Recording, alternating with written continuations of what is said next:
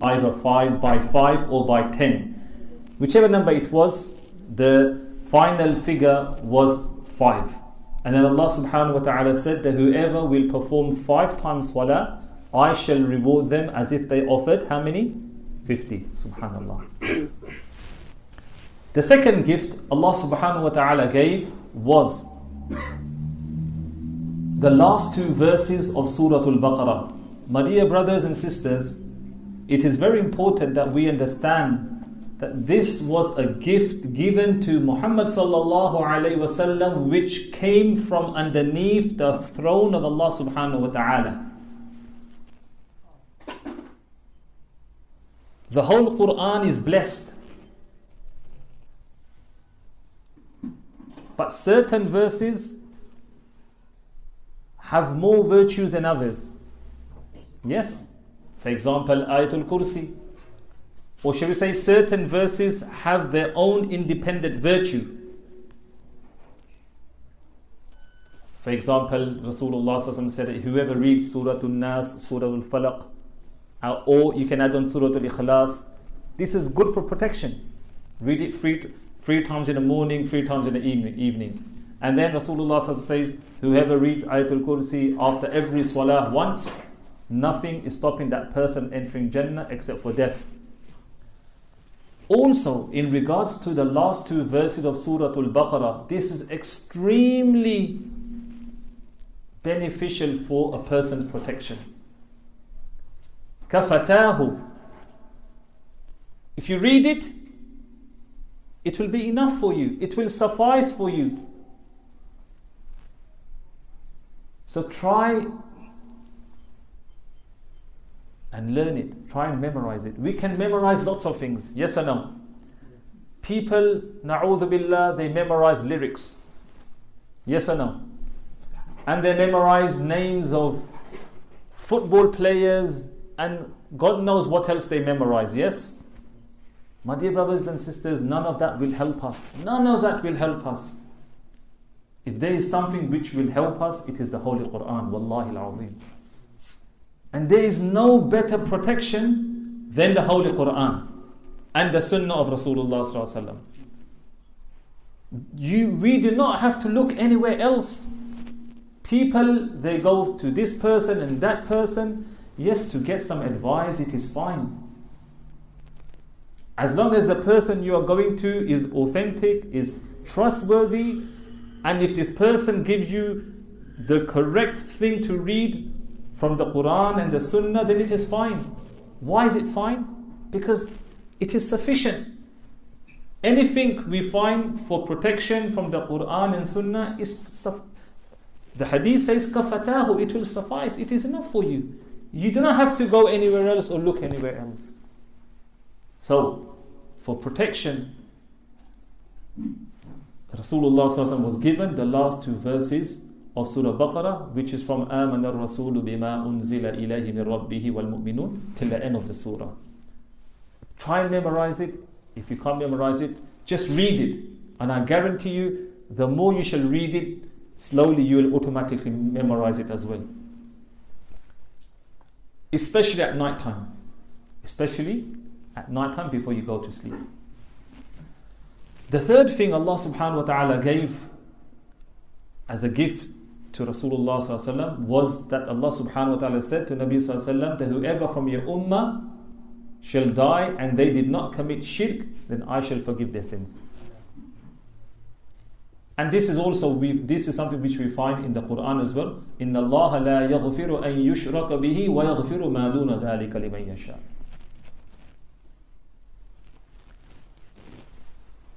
After Rasulullah sallallahu alaihi wasallam came down from the heavens, and I'm cutting the story short, Rasulullah sallallahu alaihi wasallam conversed with Allah subhanahu wa ta'ala. Did he see Allah subhanahu wa ta'ala? The most correct opinion is no, he didn't see Allah subhanahu wa ta'ala, but he did converse. And he saw certain blessings from Jannah, and he saw certain punishments of the Jahannam, of the hellfire as well. And in this journey, he saw the angel Jibreel in his original form, which was how many wings? 600, mashallah, 600 wings.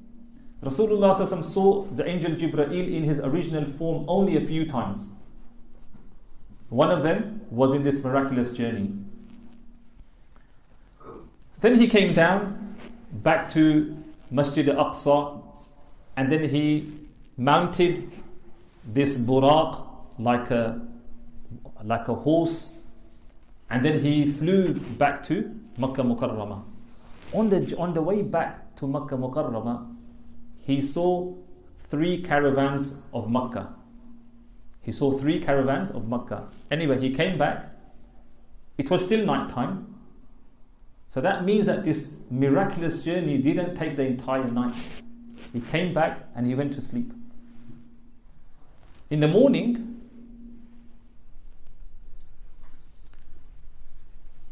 he was nervous, anxiety, because this was something totally new to him. It was an amazing journey. He saw so many things which he never ever had experienced, and he was nervous, anxiety. He was sitting near the Kaaba, and Abu Jahl saw him. And Abu Jahl noticed that Nabi Sallallahu Alaihi Wasallam, he's not himself. He's thinking about something. So he asked him, "What's wrong? Why do you look unsettled for?" So Nabi Sallallahu Alaihi Wasallam told him the entire story, what he went through the previous night.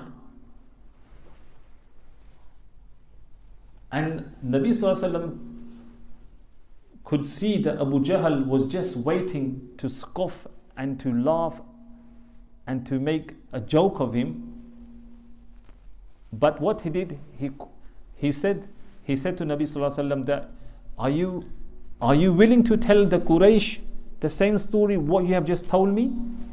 And Nabi Sallallahu Alaihi Wasallam said, yes, why not? Everything I'm saying is the truth, nothing but the truth. So Abu Jahl called the people of Quraysh, and they gathered, and Nabi Sallallahu Alaihi Wasallam related the whole story which happened the previous night of Al-Isra wal-Mi'raj. And there was a person amongst them who had been to Jerusalem. So this person amongst the Quraysh who had been to Jerusalem asked him some questions about Jerusalem. And every single question Nabi Sallallahu Alaihi Wasallam answered correctly. And then this person asked some detailed questions of Masjid al-Aqsa or about Jerusalem. And Nabi Sallallahu Alaihi Wasallam could not recall it.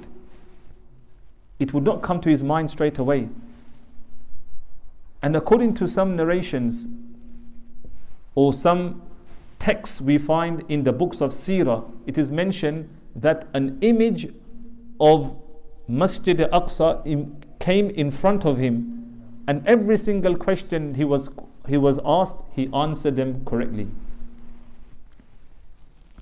And then one of them went to Abu Bakr radiyallahu anhu, and they said that, "Oh, Abu Bakr, your friend Muhammad is saying that yesterday night he went all the way from Mecca to Jerusalem, and then he went from there to the 7 heavens and back, and then back to Mecca. And this just the journey of Mecca to Jerusalem and back would take 2 months. Just that journey." So Abu Bakr radiyallahu anhu said that, "Did Muhammad say that? Sallallahu alaihi wasallam?" And the man said, "Yes." Then he said, "Then I have no doubt at all what he has said is absolute truth." So he testified, and that is how he got the title of Siddiq. That is how Abu Bakr received the title of As-Siddiq. And Nabi Sallallahu Alaihi Wasallam also told them that when I came back from Jerusalem to Mecca, I saw 3 caravans. And one of the caravans even lost one of their camels. And one of the caravans is very close to arriving in Mecca as well. And very soon after that, the caravan entered Mecca as well. So everything they had asked for, all the questions they had put forward, Nabi Sallallahu Alaihi Wasallam answered them every single one correctly. But what did they say? What did people like Abu Jahl say? Oh, he's a sorcerer, he's a magician. When a person cannot accept the truth, this is the last thing they say. He's a liar, he's a sorcerer, he's a magician. Na'udhu billah. May Allah subhanahu wa ta'ala give us all just two things from this amazing story, from this amazing journey of Rasulullah sallallahu alaihi wasallam. May Allah subhanahu wa ta'ala help us to perform our 5 times salawat inside the masjid. May Allah subhanahu wa ta'ala give us the tawfiq, ability to appreciate and to value the masjid and to pray our 5 times salah inside the masjid, especially since Ramadan is literally around the corner. And may Allah subhanahu wa ta'ala give us the love of the Quran and help us to memorize and read the last 2 verses of Surah Baqarah. Inshallah, subhanallah wa bihamdihi, subhanakallahumma wa bihamdik, shadu an la ilaha illa anta astaghfiruka wa atubu ilayk. Inshallah, before the adhan takes place, a quick announcement.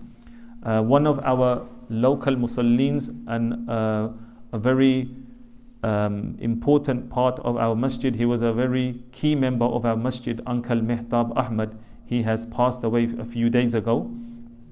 We make dua Allah subhanahu wa ta'ala forgives his shortcomings. May Allah subhanahu wa ta'ala make his grave a garden of paradise. May Allah subhanahu wa ta'ala grant him Jannatul Firdaus and give his family and friends Sabr Jameel. And the last announcement is a sister called Zahra. I believe she has cancer or she has a disease and she will be having an operation. May Allah subhanahu wa ta'ala relieve her from the disease she has. May Allah subhanahu wa ta'ala make the operation successful and grant her shifa and grant her afiyah. Jazakallah khairan.